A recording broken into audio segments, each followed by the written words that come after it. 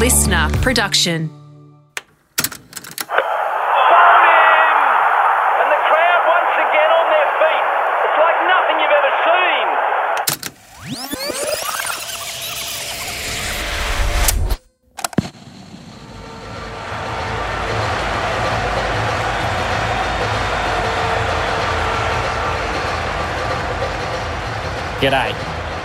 G'day. It is Thursday, the 2nd of November. It is currently 1:05 p.m. and I'm just wandering out into the middle of the Wankhede Stadium here in Mumbai.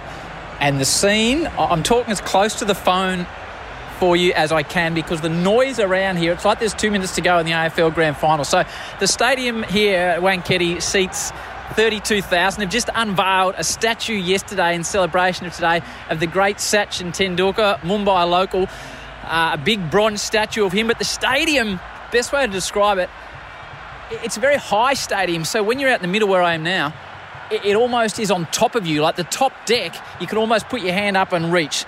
But the reason the pulsating atmosphere is here is because India is playing today. They are taking on Sri Lanka. When I saw this game in the roster, I thought they'd made a mistake. They'd put me on it. But I've somehow snagged an India game, and it's full on. Like, I've done the IPL games in India, but it's nothing like this Indian national team. So, it's the most populous nation in the world. 3/4 of the country are watching. You do the maths. There's sort of 800 million people probably tuning in. So this is the hottest ticket in town. Virat Kohli wandered out about 2 minutes ago, and the crowd, they just lost it. Like, they absolutely lost it. Everyone's cheering his name. He's just doing run-throughs in front of me. The great Shubman Gill here of the beautiful cover drive is about 2 metres away, just practising his work. It's extraordinary the support these fellas have. Jasper Bumrah is just marking out his run-up. So watching the cricket last night, every ad, I don't mean every second ad, every ad features an Indian cricketer, whether it's tyres or tic-tacs or aeroplanes or cars or credit cards. It's Virat, it's Rohit, it's Jasper Bumrah, it's KL Rahul. These guys are absolutely everywhere. They're staying in the hotel. So trying to leave the hotel today, there are layer upon layer of security. I only realised this when I arrived on my hotel floor, and there was a couple of blokes with some rather large-looking military equipment is the best way of describing it. So the Indians are staying in the hotel, as are the Sri Lankans. So talking to a couple of people here just to get an idea. So the hotel was booked out a year and a half ago because Indian supporters know at the Trident that's where the team stays. So they book in a year and a half in advance so they can get the opportunity to meet one of their heroes. I went for a bit of a stroll last night, and as I got back, you heard me at the Maidan, as I got back, Rohit was going out to do something, and it was like, how can I describe it? He was coming out of the lifts, and it was like the Rolling Stones, U2, Taylor Swift, Barack Obama, and David Beckham had just got off a bus all together. Like, it was mayhem. Everyone's got their phones out, just wanted to get one little snap of their heroes. So that's to set up how big these guys are in this part of the world. The pitch, I'll give it my best, Tony Gregg. I'll wander over to the pitch now. So the pitch, apparently the surrounding areas here in Mumbai have got very red dirt. So they truck that in here to the Wankhede. So it's like a clay colour. And when you touch it, hang on. I'll just jump over the rope. The umpires are cool. Hang on. I'll just rub my hands on it. It's almost crumbly to touch. This is real cricket nerd stuff, I get that. But it's a really dull red colour, almost like when you go to the north of Australia or you're crossing the Nullarbor and you get that really red colour. That's what the pitch is like. The commentary team today is the big dogs. Ricky Ponting, who I'm really looking forward to commentating with. Rick's here. I haven't commentated with Rick for 5 years since the Big Bash at Channel 10. Ravi Shastri is here, Dinesh Karthik, Sanjay Mandrake, like the big guns are here. Natalie is here as well. So to get this opportunity is a massive privilege. One slight snafu that my wife will shake her head at. As I was leaving Kolkata, I accidentally, after all that magnificent work the tailors did, I left a suit in the hotel. I didn't realise till I got a call in Mumbai from Lisa, who organised this whole show, saying, the tailors are coming back. Our man Dev and Imran, you remember earlier on, they've readjusted some shirts for you. And as soon as she said that, I'm like, oh no, I've left my suit in Kolkata, so I had to ring Lisa, who's a superwoman, who you need on these events. She just keeps everything going. So today they couldn't get a suit, so I'm wearing my jeans, but I didn't have a belt. And so I had to ask the great R.T. Ponting if he had a spare belt, which he did, but I don't know what he wears it for. It's like a white disco belt. So I've got blue jeans on and a white disco belt, but my pants are staying up. So pre-game, you don't really have to do a great deal. I'm not hosting the coverage today, which I had to do the other day. I've just got to do a couple of interviews. So I'll be speaking to Ashwin, the big, tall, spinning sensation from India, and Mahela Jayawardene, the legend of Sri Lankan cricket, who's here as an assistant and a consultant for the Sri Lankan team as far as coaching goes. So basically, just have to have a chat with them and then get up in the commentary box, soak it in, crowd starting to fire up because Virat's just picked up the bat and he's playing a couple of sumptuous cover drives, acknowledging the crowd at the moment, which they absolutely love. So I've said enough. It is India taking on Sri Lanka. 3/4 of the country are watching in various different languages. Hindi will be the most watched coverage today, which is well and truly outside of my area expertise, so I'll just try and get the English covered. And, the middle of the Wankhede Stadium, if you love cricket, you'll understand how pumped I am to be out here at the moment. Let's go see how we go.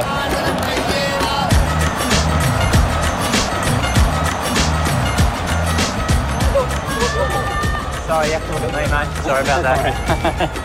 Standing by, good to go. 3, 2. Ashwin, we appreciate your time. Great to see you. Firstly, 2011, a World Cup final here that you played in, that you won against Sri Lanka. What's it like to come back into this magnificent stadium? Look, I think it's always wonderful to play at the Wankhede Stadium. There's something about the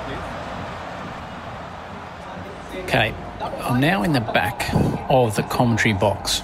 So it's the size of your lounge room. It's bigger than where we were in Kolkata at Eden Gardens, and I'm going to walk up behind Nick. Nick is producing the show, so his is the next voice you will hear. I'm just trying to explain to you how many people are involved in putting a broadcast to air, so I'll try and explain as he goes the role of Nick, the producer. So stand by Athers and Ricky, stand by Athers and Ricky. And Aaron, do you know if they want to use the pitch map? Yeah. So where's it coming from? Silver. So that's Nick, the producer. So he's running the show. So you'll hear that they're talking about throwing out to Ricky and Athers. So they're ready to do the pitch report while the hosts are currently talking at the moment and running through the teams. Two teams, let's find a little more about the conditions. Let's head out to the middle with Ricky Ponting and Michael Anderson. Well, this great ground's going to put on a show today because India... So obviously they've gone out in the middle now, so Nick will be starting to think about what's happening next. Next up for you is going to be reactions off the back of the Surya Kumar Yadav feature, which is handy because they're batting. So everything he is saying, the host is hearing in their ear, which is a skill you've got to develop to be able to talk while someone's talking to you. Joe, how far off are we actually? About a minute? Almost a minute.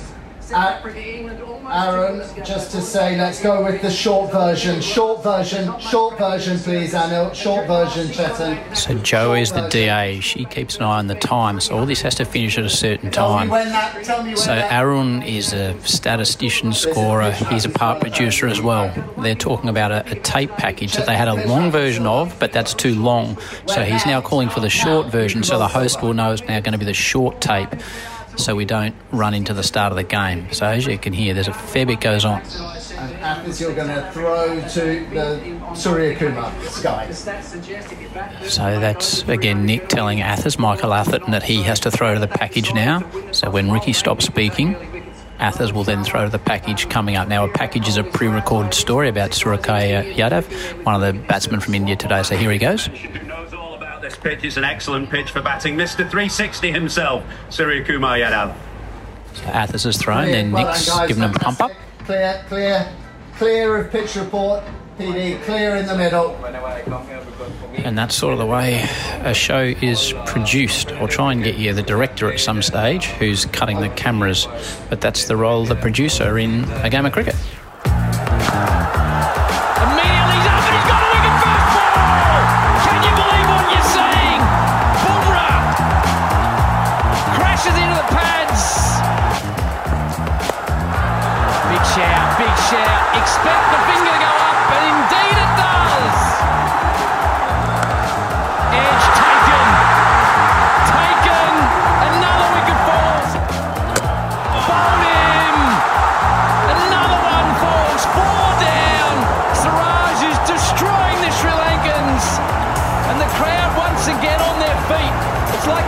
we've ever seen.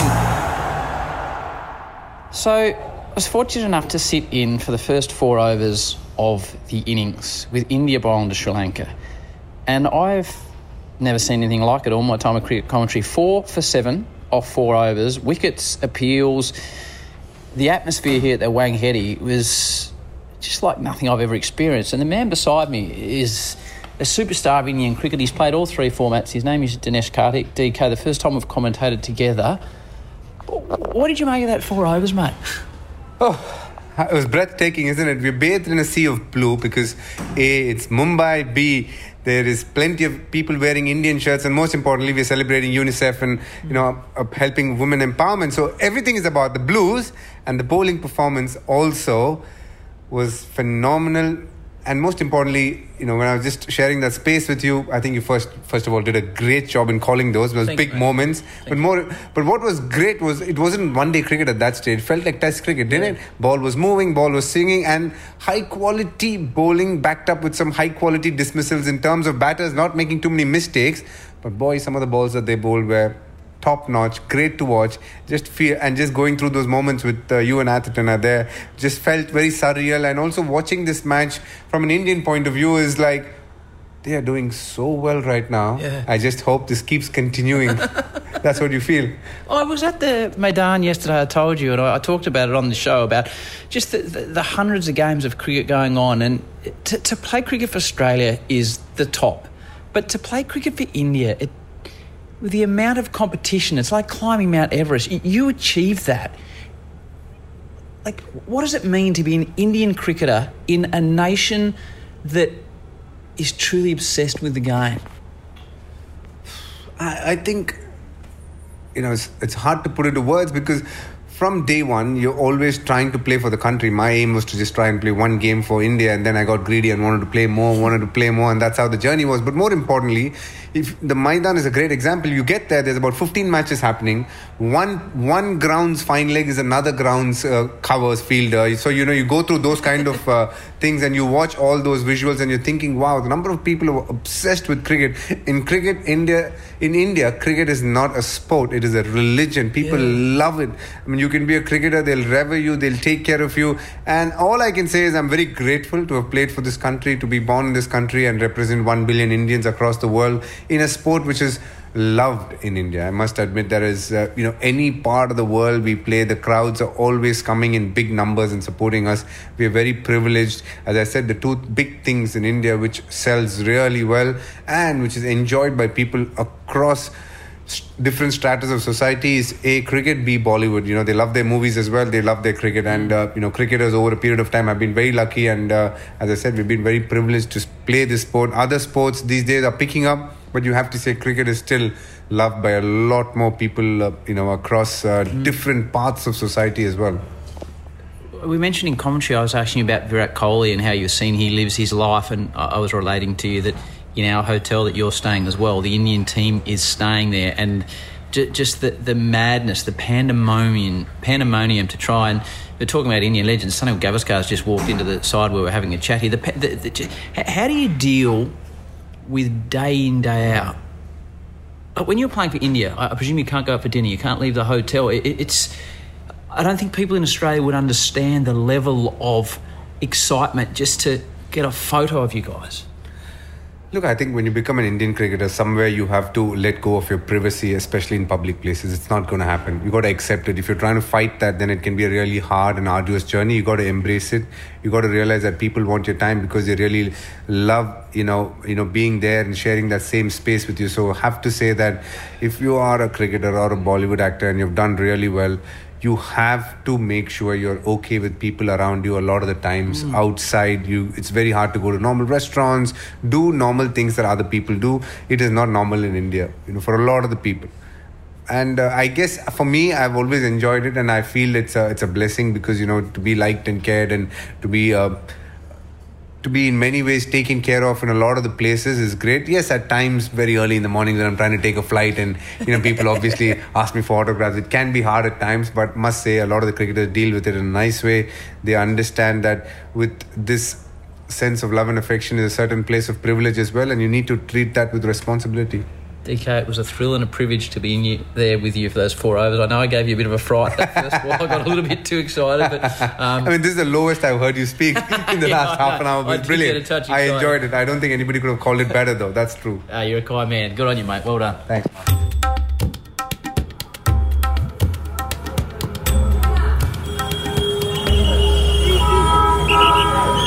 So we're trying to leave the ground now. This is to show you what goes on in India. Ricky and Michael Atherton are in the back, and there's people leaning in to get selfies of the two in the back. It's extraordinary. Sir. You need a photo with Ricky? Ricky's in the back. No, we want... Sir, India will win, sir. India and Australia are finalists. India and Australia are finalists. Well, you better be quick there, mate. Here we go. There you go, guys. Is India going to win? Oh, I've never seen anything like this. It's like we got Mick Jagger in the car. Just make sure that microphone can hear me, because I've just witnessed Mark Howard signing autographs Ricky. out the front window. No, we cut that bit off. I got it. Come.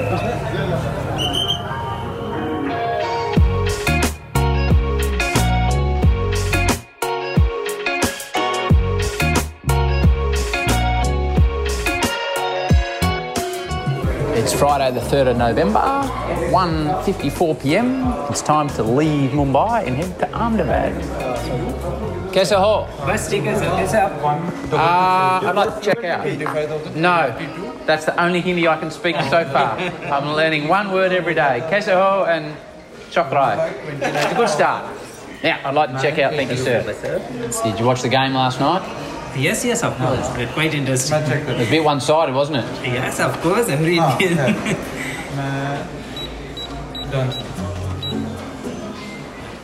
It's getting declined. Better try again. Might have run out of money. I hope not. That would be a disappointing result at this stage of the trip. Decline. Yes. Better try a different card then. Don't know what's going on there. Good, mate. Yeah, what credit cards decline here, Guru? I don't know what's happening.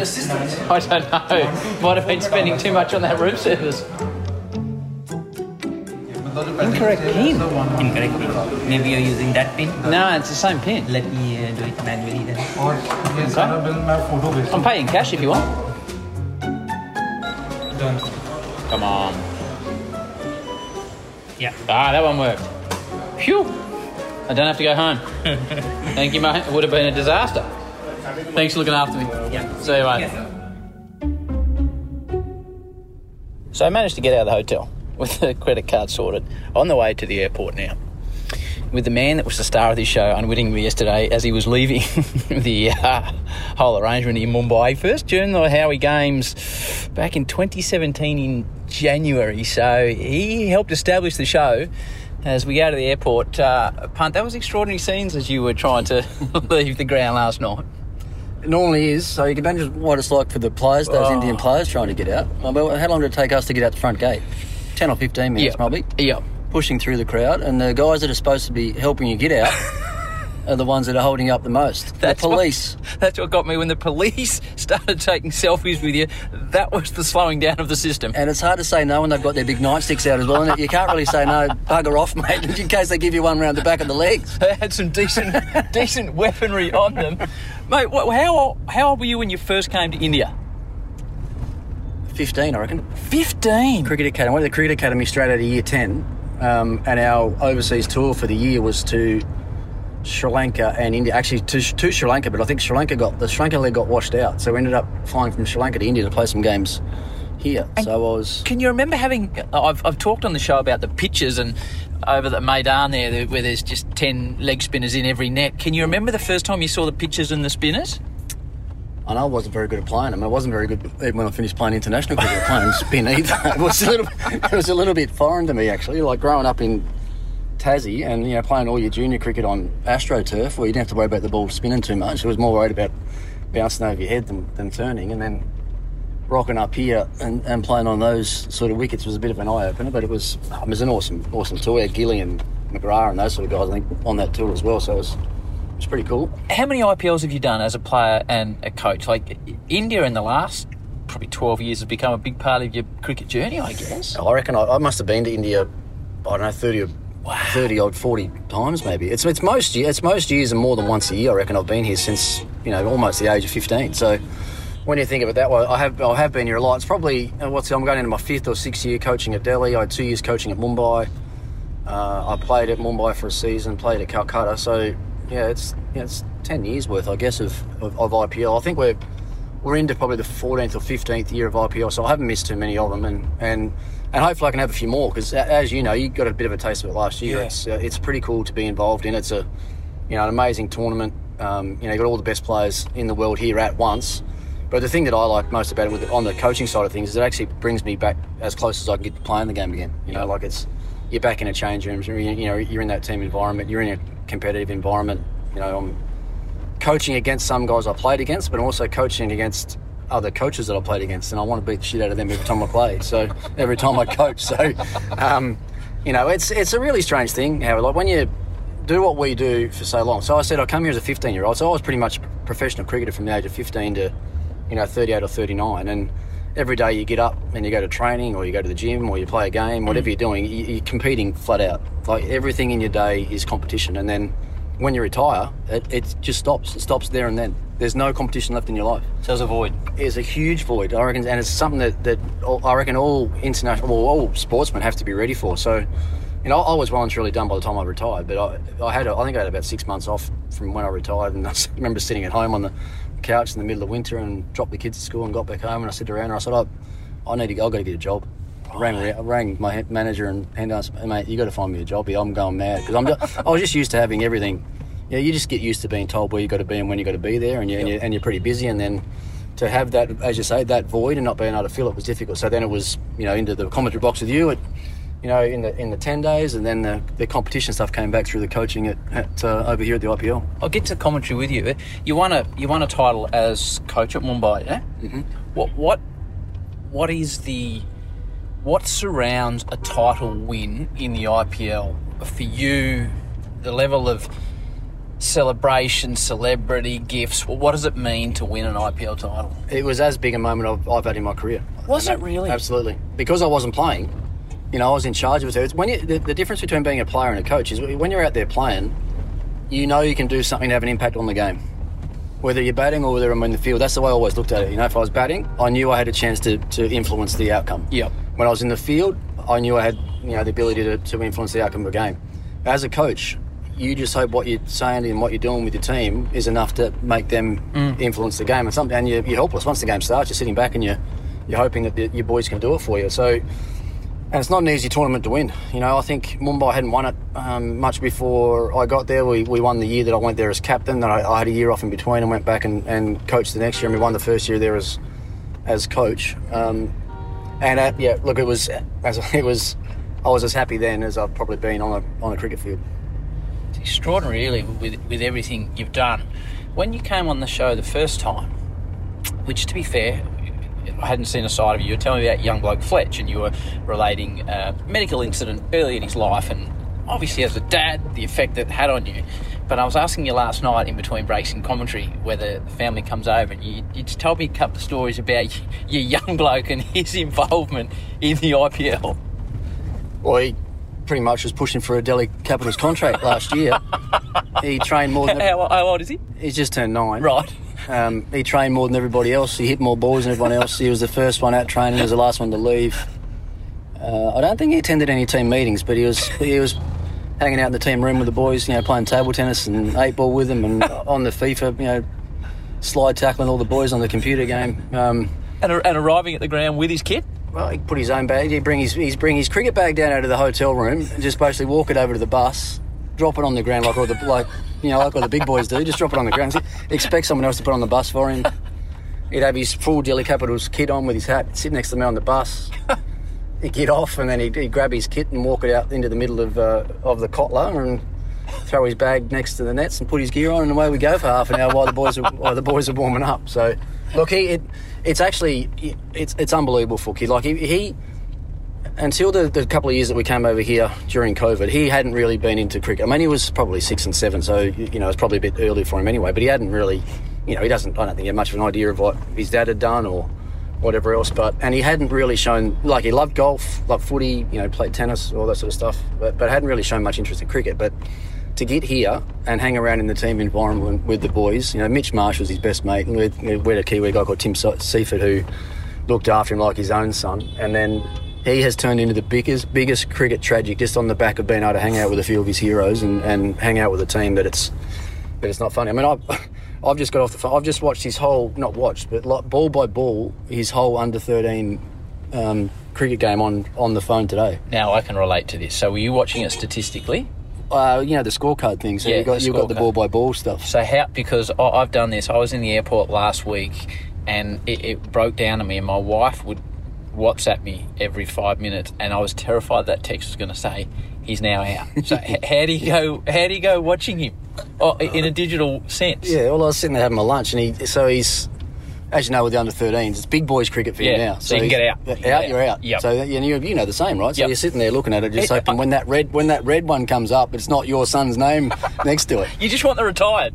He got through the first lot, batted at 6 today, got through his first lot, retired. So he got red ink, and then he got a chance to go back in at the end, actually, and he ended up 18 not out off 23 balls or something, with 3 fours or something. So he'll be. Do you get anxious? Yeah, absolutely. I watched a couple of overs. Like, I was in the gym. I was on the treadmill, running on the treadmill with my phone set up, and watching his first couple of overs as well, ball by ball. Watched those, and then went back to the room and watched him bat. So they went down by. He was not out in his second hit, and I think he faced the ladder. They needed about 16 to win off the last over, and I think he faced the last over and didn't get his team across the line. So you'll be a bit annoyed about that. Well, I was in the gym doing exactly the same thing, and my young fella who's 11, and this is. I was going to ask you about being away from your family. He got his first 50 today. Did he? And I was watching it unfold, and I was so happy for him, but I found it hard that I wasn't there. Yeah. How do you go with that? It's funny because I had a video call with him after school today just to talk to him about what he should do and how he should play and the things he needs to work and whatever else. And when I'm at home, I'm literally there to help. So he's playing under 11s on a Saturday morning and under 13s on a Friday night. Yep. And so his first introduction into team cricket was under 11s last year, and we've got. But you can't get out in under 11s. No, that's the right time to go and he can slog as much as he wants in that, trying to hit as many boundaries as he can. Don't worry about the averages. But we had a great little group. Like, there's probably 4 or 5 dads that were there every training session, every game, and have a beer and a barbie at the end of every training session and on a Wednesday night, and just an unbelievable environment for these kids. And it was the first year that all of them had played, and watching them at the start, I remember going to their first ever net session. I thought, oh my God, like, they couldn't get it down. They couldn't land the ball in the nets. And by the end of the season, they went through the season undefeated. They improved quicker. They lost their first game, and they didn't lose another game for their whole season. Wow. Of under. It was unbelievable. So we got this really good little group, and then 4 kids out of that under 11 team have moved up to play together in under 13s together this year, and they're going along well. But it's.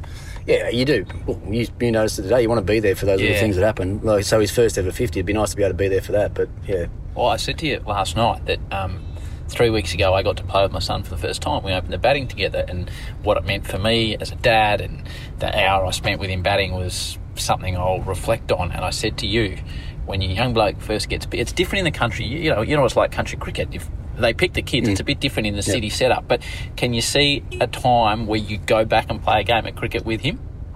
Absolutely. Yeah. It might be better than winning it. It might be better than winning a title in Mumbai. I might need a wheelchair to get between the wickets, I reckon, but because he's only 9 and I'm 48. So by the time he's getting around to that competitive side, like, I'll have to.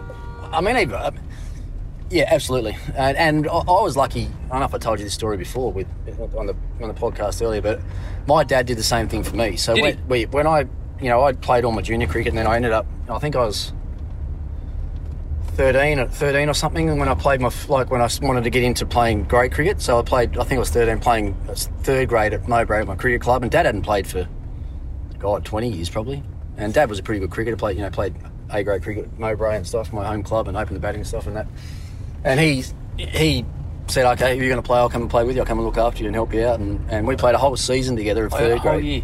Did you bat with him? Batted with him a few times, yeah. And he won the association leading run scorer and all this. And I was this big. I couldn't hit the ball off the square, but to play with him was awesome. I mean so I played the whole year of 3rd grade, and I was tiny. Like, I'm not that big now. So imagine how big I was as a 13-year-old. And then we get we get to the grand final that year. The third grade teams have missed out. A grade team had made the final, and the second grade team had made the final. And for some reason, the second grade were short a player going into the grand final, and they called me up to play in the second grade grand final. How old are you? 13, right? I batted it like, and this is what I talk about. So you talk about country cricket. Yeah. So my club were looking after me like you get looked after in the country. Like they thought I'd be okay, I might be able to handle myself, but I'm playing against grown men. Like, and a lot of them, you get to the mid-30s and you're not quite good enough for A-grade, but you drop back and start your club and play. So these are old, hardened, grade cricketers. Tough. Northern Tasmania, right. So I'm batting at like 8 or 9 in the second grade grand final. Could not hit the ball off the square. Anyway, I batted for about 2.5 hours. Right. And I got 30 in this second grade grand final, and literally every ball was just a drop and single down there, or I'd tuck one down the final and get it. I didn't hit a 4.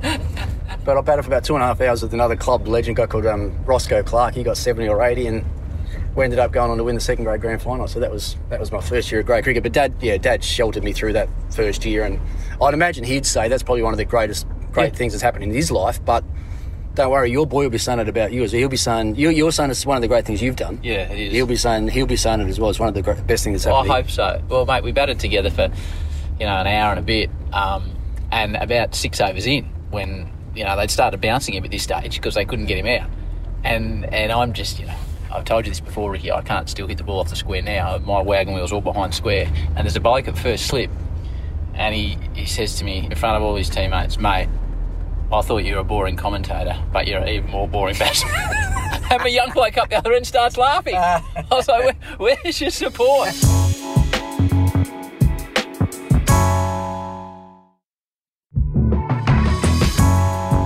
Mate, talking about commentary, we did the first game of Big Bash on Channel 10 together. And I know we've talked about this. It was the first time you'd really done cricket commentary, and it was certainly the first time I'd done cricket commentary. And then we spent 5 years together, and then we commentated again for the first time last night for 5 years, because obviously you went on enormous dollars to Channel 7, and Gilly went on enormous dollars to Fox, and I just followed Gilly in that particular situation. But on the same money on a longer term deal. I don't know about that. Whoa.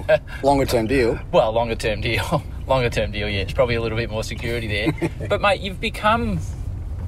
It's an opinion business, but you've become, in most people's eyes, the preeminent cricket expert, special comments man in the world. Is it been a journey of hard work, or has it just been... the game so well and you've learned to enunciate those thoughts? How do you view it? It's a bit of both. I mean, I think, I've never been a natural speaker, natural talker. Like, I'm a observer. I sit back and watch, and you'll probably notice that with my commentary as well. It's not, I don't talk all the time, but I'll sit back and try and think about what people might find interesting and find a bit different, and be a bit more sort of analytical that way. That's why I've never done much of the lead stuff. I'd rather sit back and try and analyse and make a really pertinent point rather than...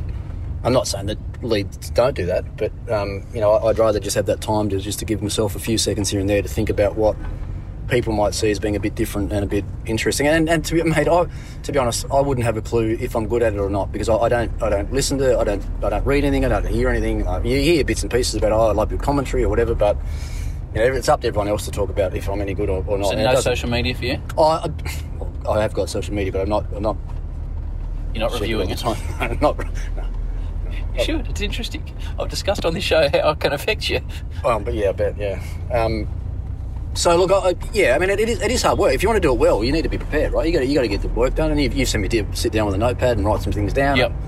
Look at things that might be interesting, and look at matchups and things like that people might find interesting as well. Because there's a lot, obviously, especially with the shorter forms of the game. I reckon there's a lot more involved in the game than people probably think. When you look at matchups and strike rates and how certain batsmen go against certain bowler types and certain phases of play and things like that, which doesn't always get spoken about, but they're the little things that I like to be able to pick out and talk about. So preparation's one thing, but the more you do it, the better you get at it.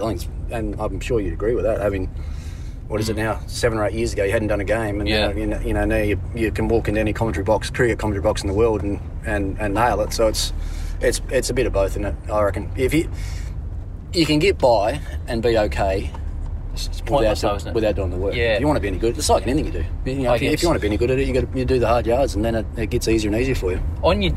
It's very different for you because you've come from being one of the greatest cricketers the world's ever seen. I was discussing on the show before my first game, there was 4 commentators I hadn't met before, and I was going in with a bit of trepidation because you're like, well, you haven't played the game, and you know that's not your role, but it's Wako Yunus, Ramiz Raja and Ravi, and you don't know them. Have you ever walked into a box and sat beside someone and thought, I've got to be sharp here, or due to your ability on the cricket field that doesn't enter your mind?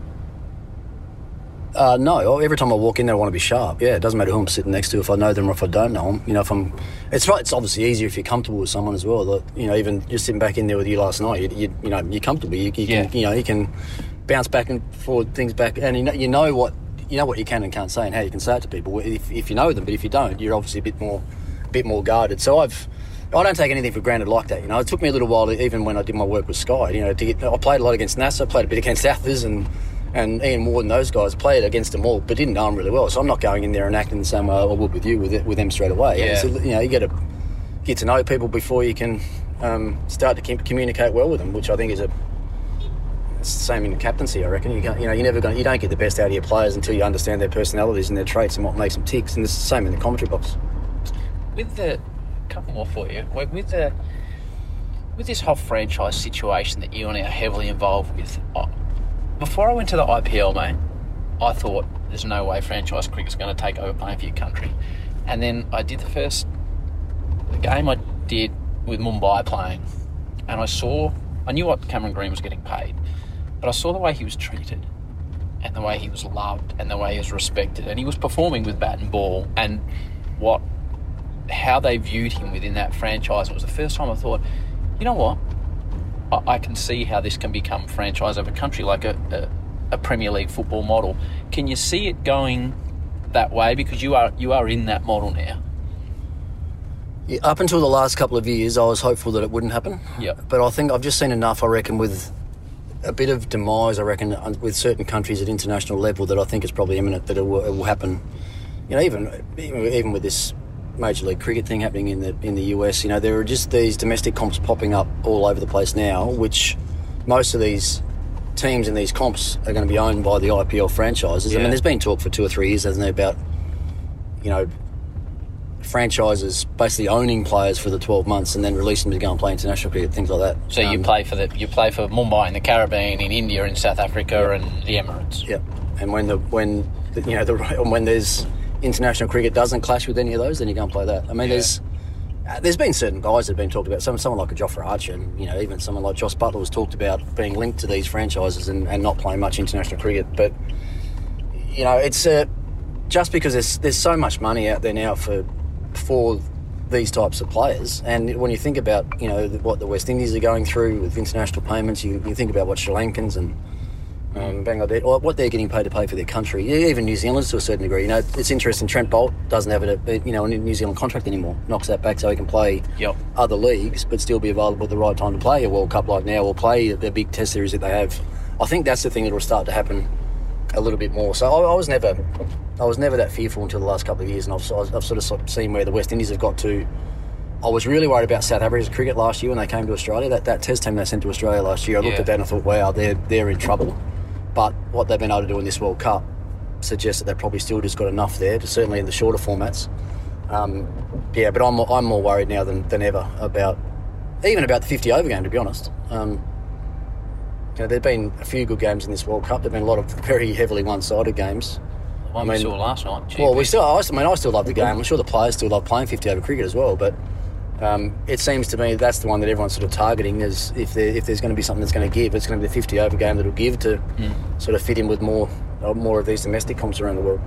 Finally, obviously I've discussed my suit issue and the fact that it's in a different city to where I was, and then it was revealed to me that you had a passport issue, so you and I have sort of let the side down a little bit, but you kindly lent me your belt yesterday, and it was like a white disco belt. Now, you're a man from Launceston, tough northern Tasmanian. I need to know what a man like that was doing with a white belt in his touring operation.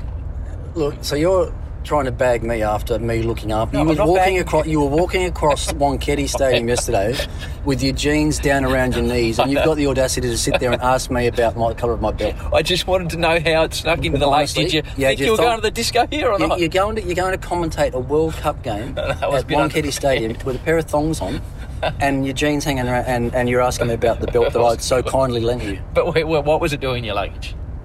It goes more with my chinos. How would it be viewed if you walked in a Mowbray Cricket Club now with that white belt on? What do you think they would say? It goes with my chinos and my white sneakers, you know. Okay. But well, actually, thinking about that, I don't reckon you wouldn't see that. If I got my chinos on, I got my shirt. I'm tucked, haven't I? Yep. So you're not seeing the white belt anyway. It caused... It's a golf belt, actually. That's what it is. It's a golf belt. One of the Indian cricketers who shall remain unnamed did mention to me, what is that belt you're wearing? And I said, it's Ricky Ponting. Oh, right, yeah, right. Right, mate. You didn't say I lent it to you to stop your trousers falling. No, I didn't say that, mate. Appreciate your time as always. We're on the way to Ahmedabad. Hopefully the Aussies get the job done over England. Well done. Well done.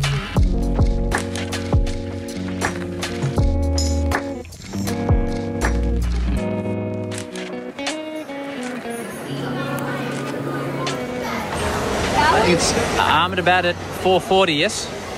It's 4:30. 4:30, is it? Okay, perfect. Any bags to check in? Just one bag, thanks. Thank you. How long is the flight to Ahmedabad? It's 1 hour 30 minutes. 1 hour 30. Beautiful. Thank you. Gate number 87 is. Lovely. Where are you taking this? Straight in the business class. Oh, no, private Not the area. business class. Oh, I thought we were in the business class. Oh. Maybe that's why it was $20 a beer, mate. Thank you. So we've been moved because I can't describe to you. I've been sitting with Hunter for 20 minutes waiting for our flight, and he's taken 40 selfies, and one bloke came back for a second selfie and said, oh, sorry, this camera's got better megapixels on it. So he came back for a second one. So Rick's patience, like he smiles at everyone, he says hello to everyone, but it is non-stop. It is non-stop. There we go. Did you get a photo with Ricky? Yeah. Yeah? Yeah. Yeah? Great fan, often. Big fan. Righto. Our flight today, UK 949, is to Ahmedabad.